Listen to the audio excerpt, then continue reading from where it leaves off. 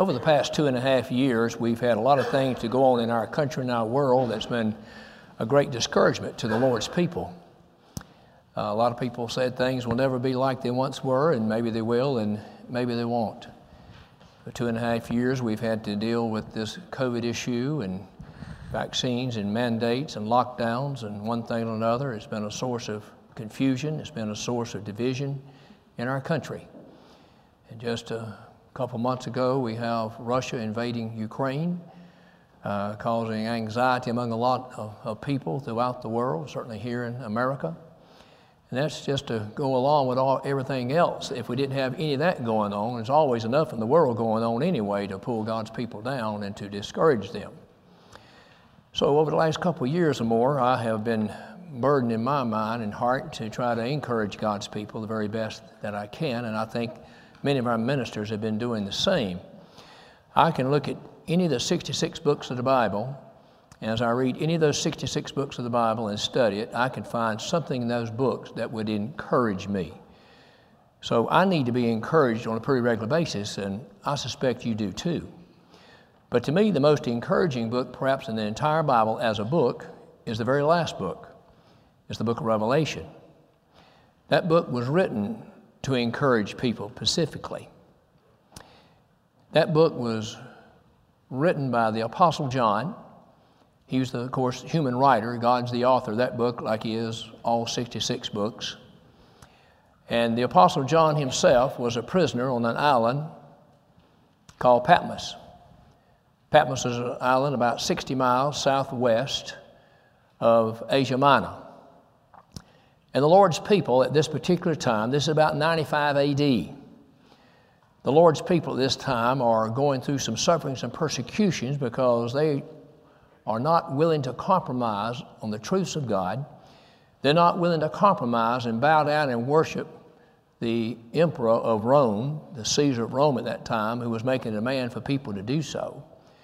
And so they had to encounter afflictions and sufferings in that day in various ways. Some were placed in prisons. Many lost their jobs. Families were divided. Some were banished, like the Apostle John was here. Some even lost their lives. So the Lord is going to use the Apostle John to write this book of Revelation that's going to be a source of encouragement. I suspect the book of Revelation is one of the least read books in the Bible. On the other hand, I suspect the book of Revelation is misread by more people than any book in the Bible. They don't understand the purpose of the book, don't know why the book was written. They might say, well, I'm going to start reading the Bible. I think I'll start in Revelation. That's the very last book you should pick up, the very last one. You will never understand anything in the book of Revelation unless you understand many other things written in the other 65 books. But that's what people do. Been many books written on the book of Revelation to profit by it because people have a curiosity. And this book is written in symbolic language, which intrigues people apparently. But it's written in symbolic language for a reason. Now, the Apostle John was used of God to give us 3 different types of literature. He used him to write the Gospel of John. He used him to write 1st, 2nd, and 3rd John. And then he used him to write the book of Revelation. These 3 books are all totally different. Much like Solomon. God used Solomon to write the Song of Solomon.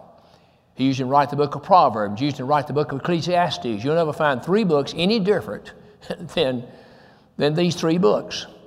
And oftentimes in modern day authors, apart from the Bible, like Zane Grey, for example, every time you picked up one of his novels, you know it was going to be a Western. It just changed the characters' names, changed the stories, et cetera, et cetera. But that's not true with the Bible.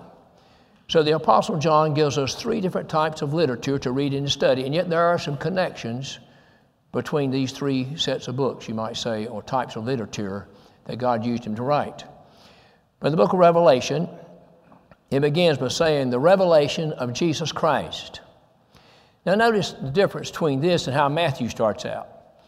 Matthew 1:1 starts out like this, the book of the generation of Jesus Christ. And then you'll find him giving us a genealogy of the Son of God. So that's the generation of Jesus Christ, but this is the revelation of Jesus Christ. The word revelation literally means to unveil. It means to make manifest. It's where we get our English word apocalypse. Unfortunately, when people think of that word today, they think of chaos, they think of destruction, which is totally different from what we find it meaning here. So it's the revelation of Jesus Christ. It's that simple. This opening verse here in 1:1, in the verses that follow, in this first chapter of Revelation is going to be very vital in setting forth a foundation, you might say, to read and understand the remaining chapters in this book. It's the only book that I know of in the Bible that gives us an outline itself.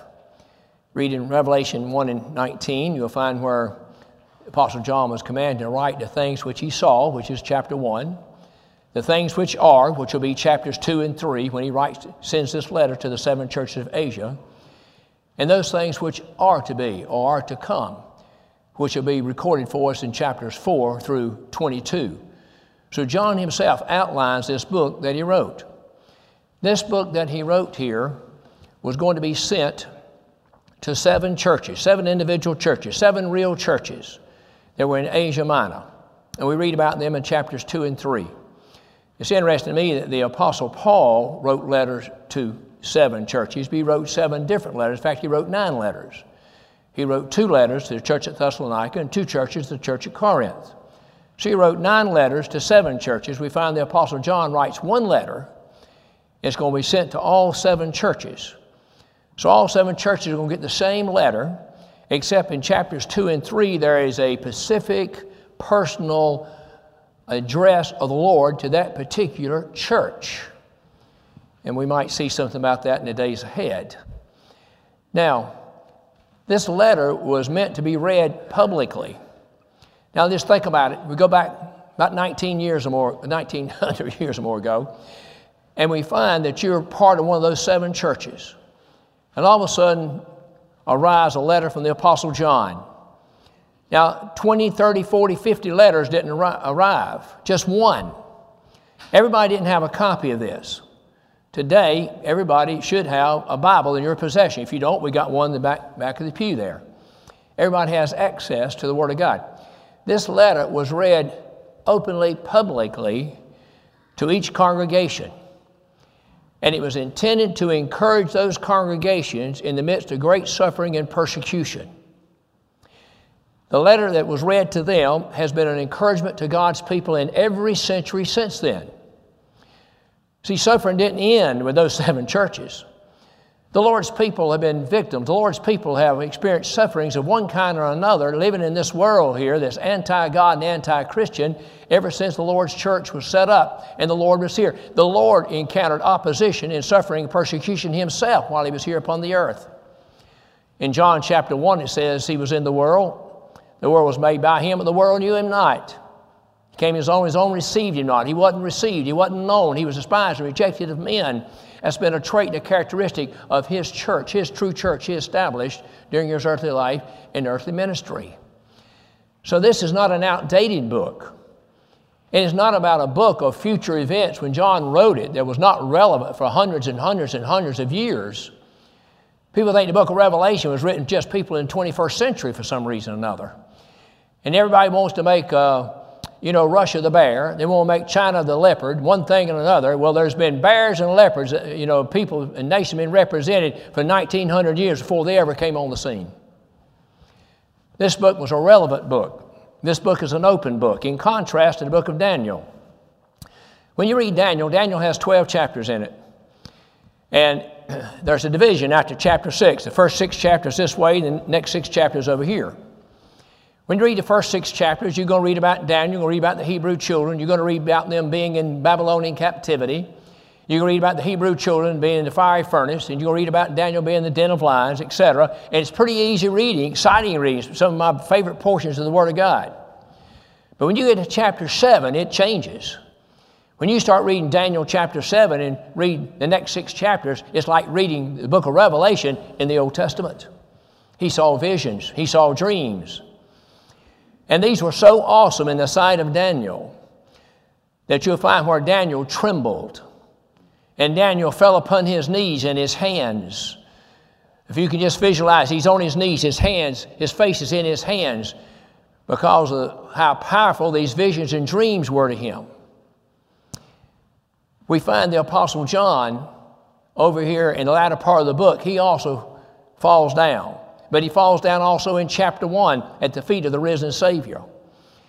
See, these kind of revelations, this kind of information ought to strike such great awe in our minds and our hearts that it humbles us and brings us right down to the dust of the earth to show us what we are by nature. I tell you, it bothers me when I see people with an irreverent attitude toward God. When people talk about the man upstairs, I would never address him as the man upstairs. As far as I'm concerned, that's irreverent. He's the Almighty God. He spoke this world into existence. I appreciate the companionship of the Lord Jesus Christ, but I don't look at him as my buddy. I look at him as my dear friend. I look at him as my companion, the one that takes care of me all the time. I try not to use earthly language, earthly words, to talk about God who's just spoke the world into existence and created me from the dust of this earth, who rules and reigns and rules over the entire universe. There needs to be a reverence that we have. That's why his name is called Reverend in Psalms 111, verse 9. He has sent redemption to his people. He hath commanded his covenant forever. Holy and reverend is his name. Jesus said, when you pray in this manner. Our Father, which art in heaven, hallowed be thy name. We're not to be afraid of God. We're to draw near to God. But let us draw near with great respect and reverence in our minds and our hearts and in our souls. So it says the revelation of Jesus Christ, the unveiling of Jesus Christ, the manifestation of Jesus Christ. This is what this book is all about. Jesus means Savior. Christ means anointed. And Jesus is our Savior. And sometimes we find recorded in the book of Revelation the expression, our Savior Jesus Christ, or Jesus Christ, our Savior. But you know the word Savior is not even mentioned in Matthew and Mark? Did you know that? It's only mentioned 3 times in the 4 Gospels, twice in Luke and once in John, the word Savior itself. But that's what the name Jesus means. It means salvation. It means Savior. This is the unveiling, the manifestation of Jesus Christ. And that gets me intrigued right there. If there's one person in this world I want to know more about, it's the Lord Jesus Christ. That's why Peter concluded his second letter. 2 Peter concludes on this, but grow in grace and knowledge of the Lord Jesus Christ. To grow, you have to eat, you have to drink, you have to, live a healthy life if you're going to grow from a natural perspective. And the same thing is true in our spiritual walk with God. If we're going to grow in grace and knowledge of the truth, then we need to be feeding upon the Word of God. We need to be faithful in the house of God, hearing the gospel of our Savior preached and proclaimed, and trying to make application of it. Otherwise, we're not going to grow in grace. That's just all there is to it. So let's notice this first verse. The revelation of Jesus Christ, which God gave unto him to show unto his servants. That might seem interesting, strange, you might say, that God gave this revelation of Jesus Christ to Jesus Christ. But it wasn't because of his son, being his son. It was because he's the mediator between God and man. This is in his humanity. This is in his life. He lived here upon the face of this earth. In his role as the mediator between God and men. Remember what Paul told Timothy? There's one mediator between God and men, the man Christ Jesus. So the unveiling, the revelation of Jesus Christ, which God gave unto him to show unto his servants, plural, things which must shortly come to pass. The word shortly here does not mean time and duration. It means quickly. When these things start to begin to be, prophecy begin to be fulfilled, it's going to happen in a rapid manner, rapid way. Come to pass, and he sent and signified it by his angel unto his servant John. Now this is how it's coming to John. When I begin to read this book here, I find that God communicated to John in various ways. You'll find here it says he signified it to John by his angel. You got to get to Revelation 17:1 before you read about where the angel spoke to John. But in Revelation chapter 1, we come in about verse 11, you're going to find where the Lord Jesus Christ spoke personally to John. You're going to find in Revelation chapter 7 where one of the 4 elders spoke unto John. Remember there's four beasts and 4 and 20 elders comes to our attention in Revelation 4. Well, one of those elders is going to speak to John. And then later on, we're going to find where there was a voice that came out of heaven that spoke to John. So God spoke to John in different ways, but no matter how he spoke to John, it was all by divine inspiration. It was God communicating to John by an elder, by a voice, by himself, by an angel. And so it's coming to John, and notice the word signify, because the word signify means sign. This is letting us know this book is going to be a book filled with symbols. This word that's translated signified is translated sign, is translated wonder, and it's translated miracles in other places in the book of Revelation. Signs, wonders, and miracles were done in the land of Egypt. Signs, wonders, and miracles were done in the Old Testament in various times and places.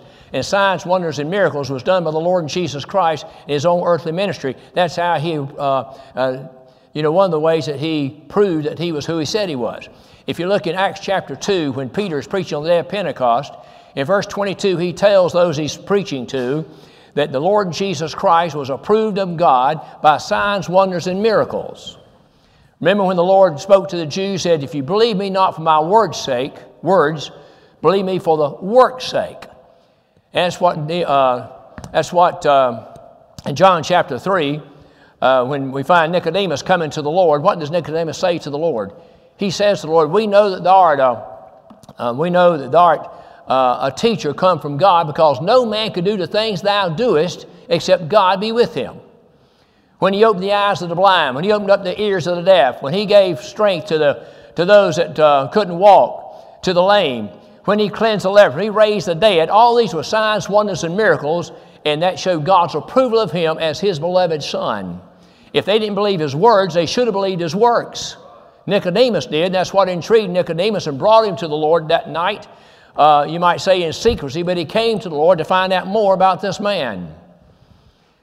So this book's going to be a book of symbolic language. Somebody said, well, Brother Lawrence, why in the world did the Lord have this book written in symbolic language unlike all the other epistles? Well, he didn't tell me why he did it, number one. But number two, I think it's written in spiritual code for a reason. Think about the spiritual code.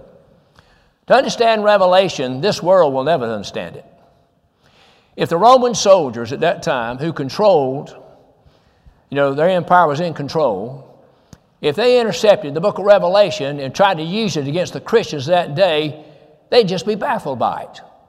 They wouldn't have the slightest understanding of anything in this book. It would mean nothing unto them. But if John had specifically called the Caesar by name, that would have been different. So that's one reason. Also, symbolic language usually over time does not lose its value. It doesn't get weaker over a period of time. As you read this book here, you're going to find sometimes the symbolic language in it is explained to us. For example, at the end of chapter 1, you will have read about 7 stars and 7 golden candlesticks. But the last verse of chapter 1 tells us plainly that the 7 golden candlesticks are the 7 churches of Asia. So we don't have to guess about that, right? And we also find where he says the 7 stars are the 7 messengers to the 7 churches. And they're in the hand of the Lord Jesus Christ. In other words, they were the local pastors. Those are the ministers that were in the hand of Christ, from the standpoint of their calling, and also in the standpoint of being placed in the right place in his kingdom. So we're told plainly that. Then there's other language in the book of Revelation that we cannot understand unless we trace it back to the Old Testament. For example, over here in I think it's chapter 18 in the book of Revelation, he brings Babylon to our attention. Well, where's the first time I read about Babylon? It's over here in Genesis chapter 11. Remember when they tried to build a tower all the way to heaven? And that displeased God. And God came down and confused their language. And that word means confusion. So then you trace it through the Bible, you see nothing good about Babylon. Nothing. And over here we're told that Babylon is fallen, is fallen, is fallen. There's a hymn we sing from time to time that goes that way. Babylon is fallen. And it's in contrast to the Lord's bride. See, the book of Revelation gives us a tale of 2 cities. You've got the celestial city, the city of the Lord Jesus Christ, heaven itself. And then you've got Babylon down here, and the great contrast between the two. You'll find the word manna. Well, that should be familiar to us. We go back and study Israel's travels in the wilderness, how God fed them with manna. That ought to be familiar to us. Also, in Revelation 2:7, the church at Ephesus, he speaks about those that overcome, he'll give the right to eat of the tree of life, which is in the midst of the paradise of God. Where's the first time I read about the tree of life? It's back in Genesis. It's back over there when the Lord told Adam of all the trees of the Garden of Eden, he could eat of all of them except one, that's the tree of knowledge of good and evil, and it's set up in contrast to the tree of life. There was a tree of life in the Garden of Eden. It ends over here in Revelation 22 when he says, blessed are those who do my commandments, they may have right to the tree of life. So I need to go back and study something about the tree of life, something about the manna, something about Babylon, if I'm going to understand some of the things here in the book of Revelation. But there's some things also in Revelation there's no New Old Testament reference to. You look in the second chapter again to the next church, you'll find a white stone comes to our attention. I cannot find a white stone in the Old Testament, so I got to go outside the Bible and study a little bit about that. I've got to go outside the Bible and study something about the history and the culture and some of the practices of nations in that day to come up with an explanation about the white stone. And that's not what I'm going to preach on this morning, but I have done that. So signs, some of the signs are plainly explained to us. Others are explained if we will then do a little digging, if we will then do a little study and go back to the Old Testament. And then there's some we're going to have to study in a little different way to come up with that. But this Bible was written, again, I want to reemphasize, to encourage God's children in that day. And I don't know of a book in the Bible that encourages me any more today than this last book of the Bible. It's the capstone, you might say, of all the writings of the Bible. 66 books, it's the capstone. It's written by the Apostle John, who had not seen the Lord Jesus Christ for about 60 years.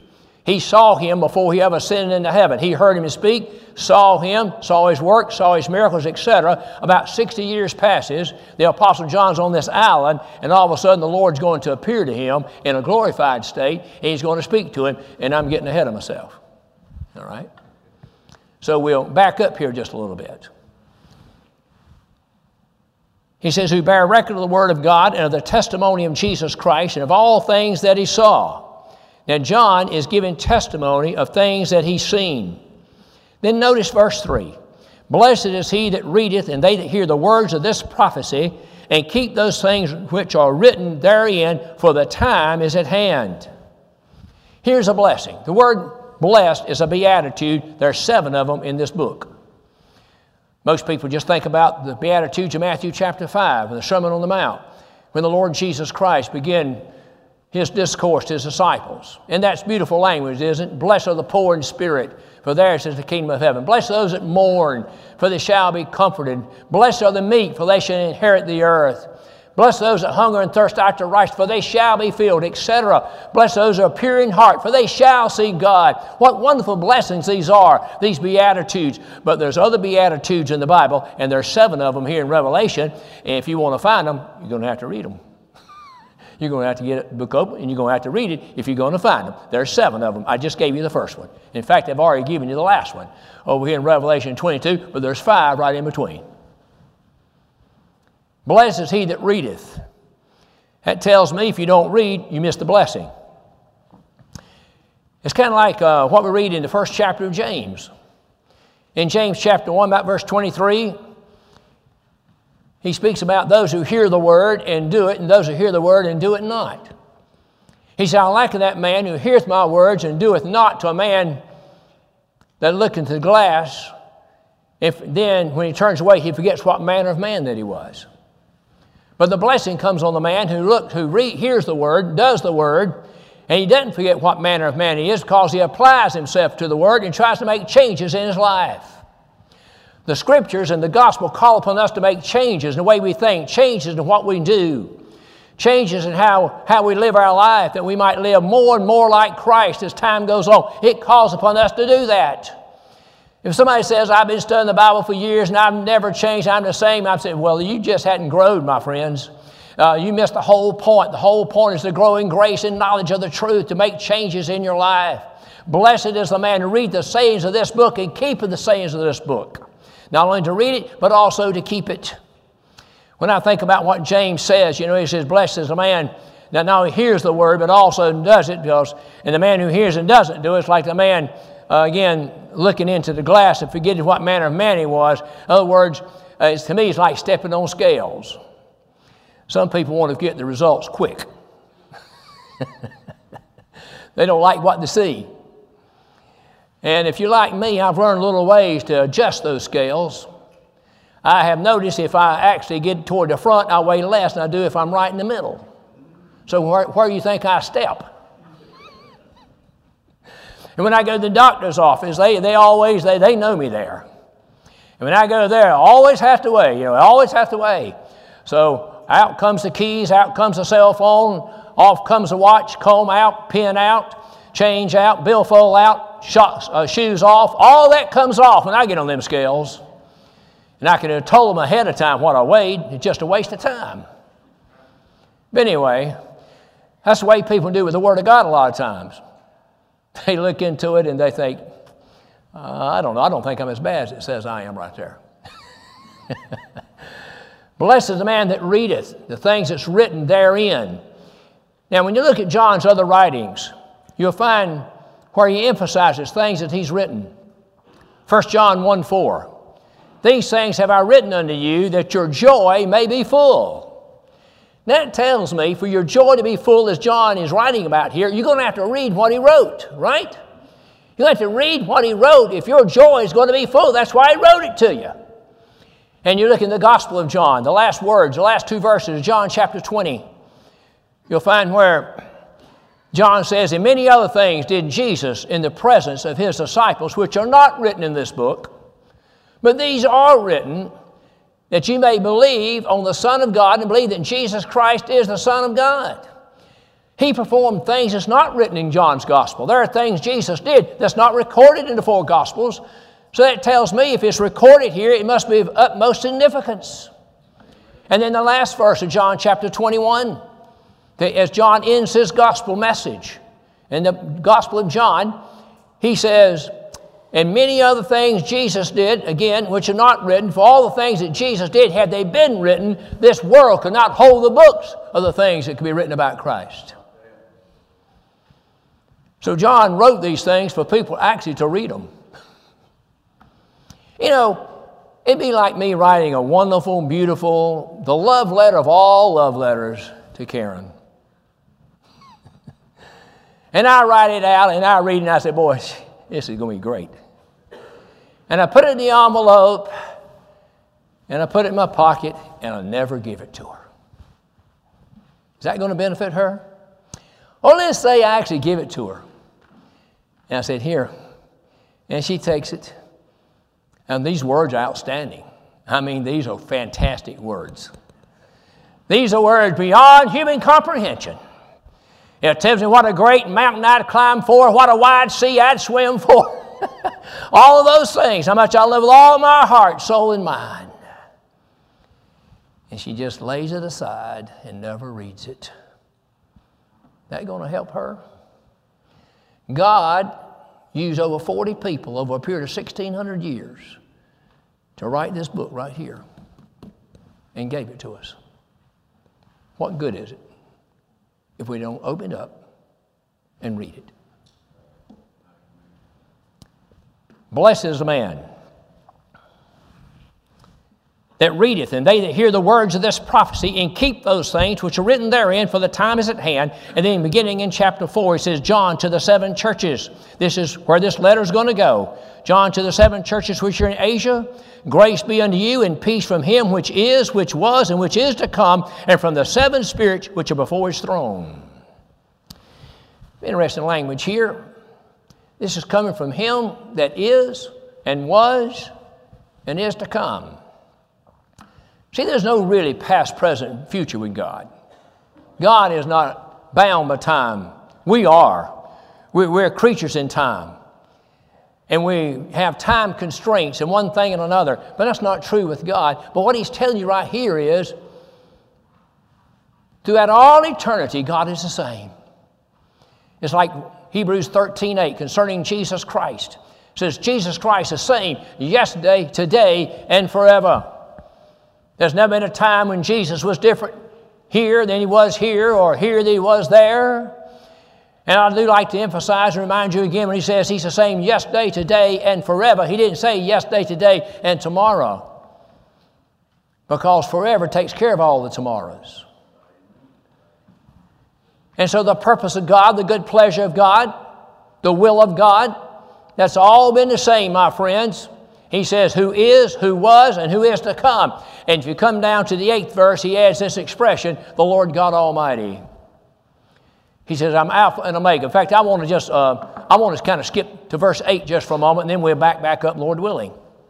But notice here in verse 8, I'm Alpha and Omega, the beginning and the ending, saith the Lord, which is, and which was, and which is to come, the Almighty. That expression, which is, which was, and which is to come, the Almighty, is recorded 3 times in this book. He says, I'm Alpha and Omega. Alpha and Omega is the first and last letters of the Greek alphabet. And when he says that, he's just letting you know he's everything. He's thorough, he's complete, he's perfect. He's everything from one end to the other. He's Alpha, he's Omega, he's the beginning, and he's the end.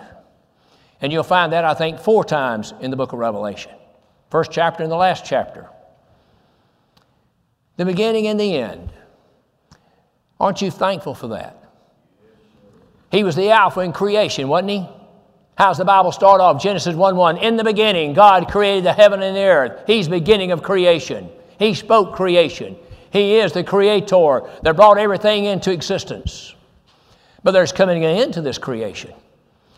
And we read about this in Hebrews chapter 1. He speaks about it like a woman would fold up, the quilts and the blankets and stuff and put them away. No further need for any of that.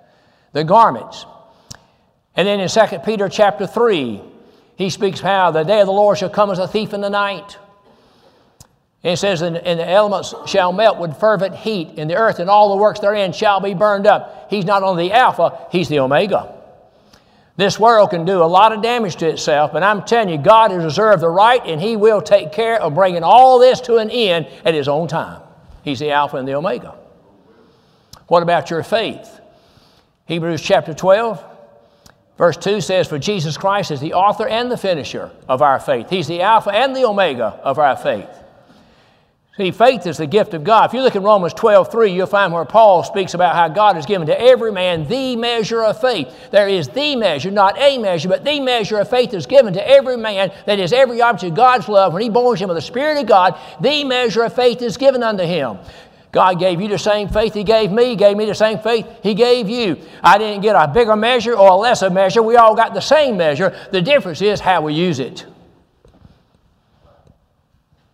I think we all have the same total amount of muscles, right? But some people use those muscles more than other people, and so therefore some people's muscles are bigger and stronger than other people's are because they make better use of it. So some people are strong in faith, stronger than others, because they use the faith that God has given unto them. That faith came as a gift of God. Ephesians 2:8, for by grace are you saved through faith, that not of yourselves, it's the gift of God, not of works, lest any man should boast. You don't inherit faith from your parents. You don't get faith in natural generation. There is no faith in the natural man. That faith is planted within your heart and soul when you're born of the Spirit of God, giving you the ability to love God, trust God, pray to God, lean upon God, look unto God. That all comes from the faith God gave you when he borns you of the Spirit. He's the author of that. There's coming a day when I will not need that. In 1 Corinthians chapter 13, you have the chapter on charity. And you have faith, hope, and charity. Is the greatest is charity, because faith and hope are for our benefit now. When I get to heaven, I won't need hope anymore. Hope is the anchor of the soul, both sure and steadfast. It anchors me down the storms of life. I'm not looking for any storms in heaven. That's one of the things about heaven I'm looking forward to. No more storms. No more storms. No more problems, no more sorrows, no more heartaches, no more sad farewells, no more cemeteries, no more funeral services, no more court cases, no more hospitals, no more doctors. That is, practicing doctors. There'll be a few doctors there. There'll be a few lawyers there. They just won't be practicing law when they get there, okay? So that's what I'm looking for, right? That's what I'm looking for. He's the Alpha and He's the Omega. I won't need faith and hope there, but I tell you what, we'll still be going in there, and charity be going in there, and charity is love. You know, most of the modern translations don't use the word charity in 1 Corinthians 13. They just put the word love. You know what's the big deal, Brother Lawrence? Isn't charity love? It sure is, but charity is a special type of love. When you don't put the word charity in there, you missed a great impact of 1 Corinthians chapter 13.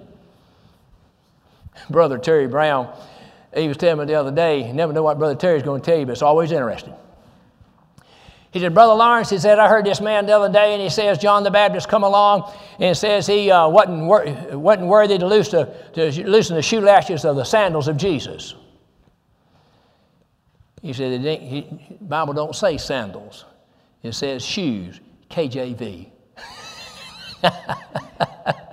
I said, you're right, Brother Terry. That's KJV. He don't say sandals. It says shoes. It tells what kind. He says shoes there. The word charity is a proper translation, and it belongs in 1 Corinthians 13. Okay. He's the Alpha and Omega of our faith, Alpha and Omega of creation. He's the Alpha and Omega of our salvation. Christ is presented in this book, the book of Revelation, as a lamb slain from the foundation of the world, from the beginning of time. The Lord purposed to send forth His Son in this world, that He might die on Calvary, that He put away our sins as far as the east is from the west, and the application of that blood was being applied from the first hour of promise back in the book of Genesis, the Garden of Eden, to Adam and Eve, and it's been that way ever since. And Jesus hung upon that cross in John 19:30. What did He say? He says, it is finished. The Lord Jesus Christ is the Alpha and the Omega of our salvation. He's the author of it. He's the finisher of it. And we can spend a lot more time on that.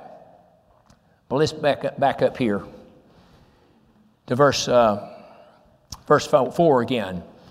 John, to the 7 churches which are in Asia, grace be unto you and peace from Him which is and which was and which is to come.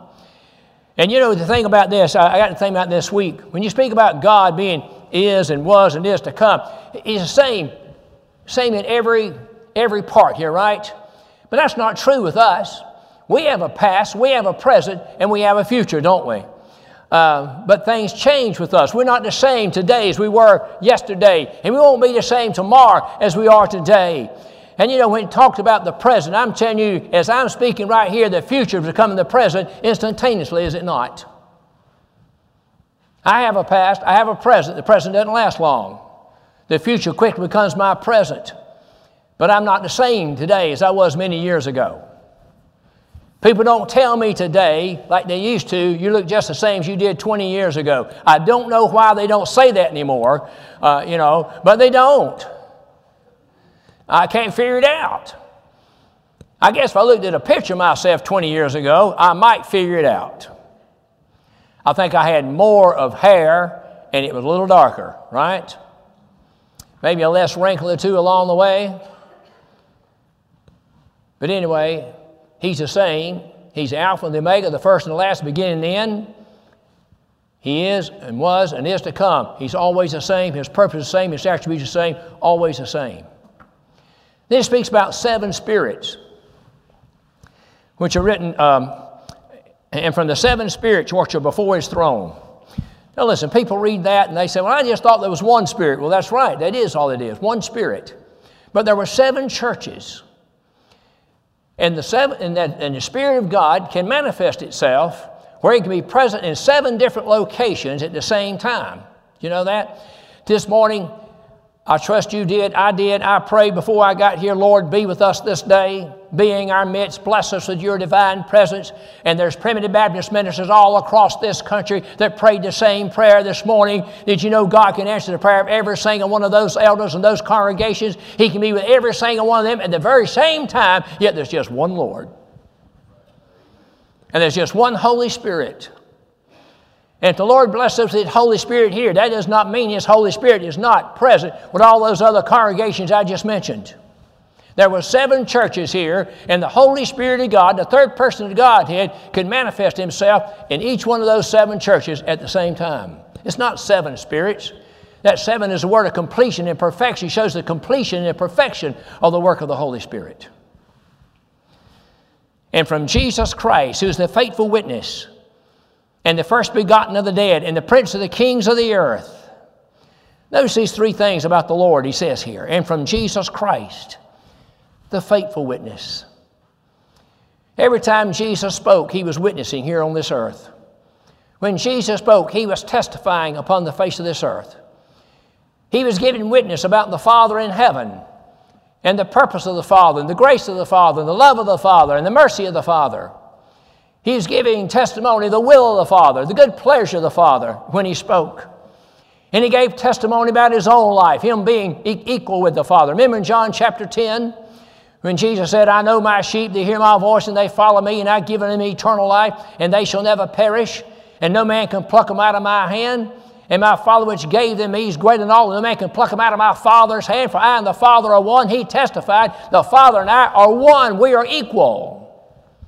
He gave testimony concerning his own will being the same as the will of the Father. John 6:37 through 39, all the Father giveth me shall come to me.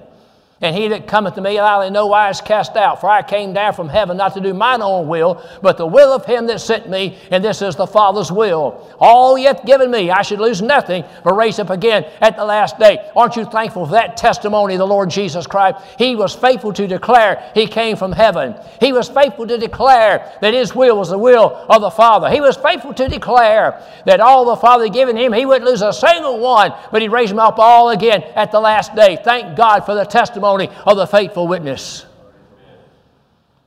A faithful witness is a true witness. And Christ is referred to later on as a true and faithful witness in this book. So he says, and from Jesus Christ, the faithful witness, the first begotten of the dead. That just simply means he's the first one to be raised from the dead by his own power, never to die again. Before Christ was raised from the dead, I can give you at least 5 different people that was raised from the dead. But they were not raised by their own power. And they were not raised to immortal life. They all lived a while longer and died again. The Lord Jesus Christ did not. Later in this book, he's going to tell us, later in this chapter, I'm he that liveth, was dead, and behold, I'm alive forevermore.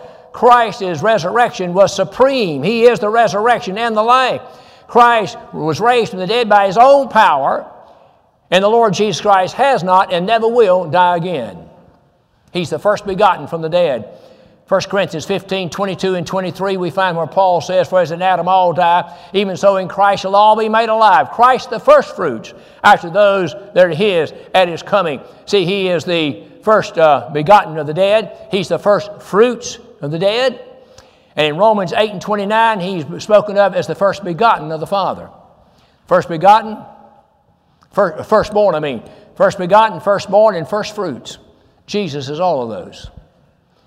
And then he says, he is the prince of the kings of the earth. Now this earth has had its kings without number. But the Lord Jesus Christ is Lord of lords and King of kings. You know, when Satan offered Jesus Christ, if he would bow down and worship him, all the kingdoms of this world, well, all those kingdoms had kings. He said, I'll give you all the kingdoms of the world, and all these kingdoms have kings. They'll belong to you. They already belong to him. They all already belong to him. Jesus Christ is the reigning, supreme Lord of lords and King of kings upon all the kingdoms and kings of this earth here. And that's the one. He's the faithful witness, the first begotten from the dead, and the prince of the kings of the earth. And then I want to finish up this morning with this last thing it said about, unto him that loved us and washed us from our sins in his own blood, and made us kings and priests unto God and his Father. To him be glory and dominion forever and ever. Amen. By the way, there's 10 amens in the book of Revelation. You'll have to read it to find them. But there's 10 of them. You know what the word amen means? It means you're in total agreement. It means so be it. That's right. And You know, it's not kind of like I was preaching one time in Virginia, me and this other good brother. And I went first, and the Lord blessed, I thought, very abundantly and everything. And there was this brother sitting on the front pew. And I mean, at the right time, all the way through the discourse, he said, amen, amen. He was amening right along. I tell you, that's just fuel to the fire for a gospel preacher. Them amens are. And then I sat down, and the next preacher got up, and he says, you know, he said, the Lord is blessed us so abundant, blessed Brother Lawrence so amazingly here this morning. I think the best thing to do just for us, just shut down the meeting right here. And the brother said, amen. He kind of backed up and said, and then he went on and preached. The brother meant well. He was in the Spirit. It says, who has loved us? You ever really stop and think a little bit what that really means? Who hath loved us? Who are we? Who am I that God would love me? Ephesians 2:4, it says, but God, in His great grace, for His great love, wherewith He loved us, even we were dead in trespasses and in sins. That means we were unlovable. That means God looked down and loved an unlovable person. He looked down and loved me, unlovable. He loved you that was unlovable. He loved the people out of every nation, kindred and tongue and people on this earth that by nature were unlovable. They said in their hearts there is no God. They said in their minds they were enemy against God. And the wicked through the private countenance would not seek after God. These are people who would not seek. They would not believe. They didn't even believe He was God. And God loved them anyway. Who hath loved us? I like the us here. The little word us. You ever pay attention to it? Look in Ephesians chapter 1 just for a moment with me. According as He has chosen us before the foundation of the world, we should be holy without blame before Him in love, having predestinated us unto the adoption of children by Jesus Christ, according to the good pleasure of His own will. Praise to the glory of His grace, wherewith He made us accepted in the beloved. The us in Ephesians 1 is the same us right here. The same us that Jesus Christ loved is the same us in Ephesians 1, 4, 5, and 6. There's 4 us's. Is that proper to say that? I'm going to say it anyway. There's 4 us's over here in Romans chapter 8. When you preach, you get to make up your own words. There's 4 us's. In Romans chapter 8, after Paul lays it out in verses 29 and 30, moreover whom He did foreknow, He also did predestinate to be conformed to the image of His Son, that He might be the firstborn among many brethren. And when He predestinated, them He also called, and when He called them, He also justified, and who justified them He also glorified. What shall we then say to these things? If God be for us, who can be against us? I like the us, don't you? I like the us's in God's Word. Who shall separate us from the love of God? Shall trials and tribulations, nakedness, perils and swords? No, my friends, we're more than conquerors through Him that loved us. He says, not even life or death or height or death or any other creature shall be able to separate us from the love of God, which is in Christ Jesus our Lord. I like the word us real good in God's Word. Who hath loved us and washed us in His own blood. You know what that means? That means you were really unclean. That means you were really dirty. That means you were really filthy. And I'm not talking about the dirt and the filth of the flesh here on the outward side. I'm talking about the uncleanness and the filth and the dirty of the inward man, of my mind and my heart. But the blood of Jesus Christ has cleansed me from all of my sins. He loved me, and He's washed me whiter than snow. And He's made me a king and a priest here in this world. Made me a king. How am I a king this morning? Because the Lord of Lords and King of Kings dwells right here.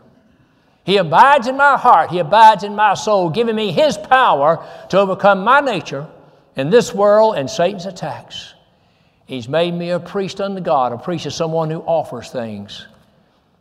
A prophet represented God to the people, but the priest represented the people to God.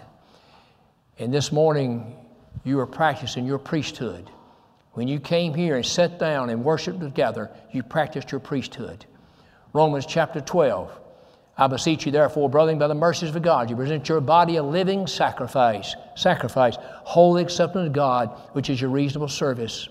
And then when you begin to sing the hymns of praise, you are offering things up to God, were you not? The fruit of our lips, even praise to our God, that God is well pleased with. And to communicate, forget not, because of such sacrifices, God is well pleased. And the word communicate means to share. It means to give and to share. And so we come here this morning and make the sacrifice of our contributions in the plate, and make our contributions of singing praise and adoration to the Heavenly Father, and make that sacrifice of sitting in the pew and hearing a man try to preach the gospel of Jesus Christ, to read His Word, proclaim His Word, declare His Word, and preach His Word to the satisfaction, my friends, of the hearts and minds of God's people, to encourage them and lift them up and build them up in the most holy faith, and above all things, praise and honor and adore the matchless Christ that we have in heaven. We may pick this up next time, but anyway, we got through the first 8 verses here.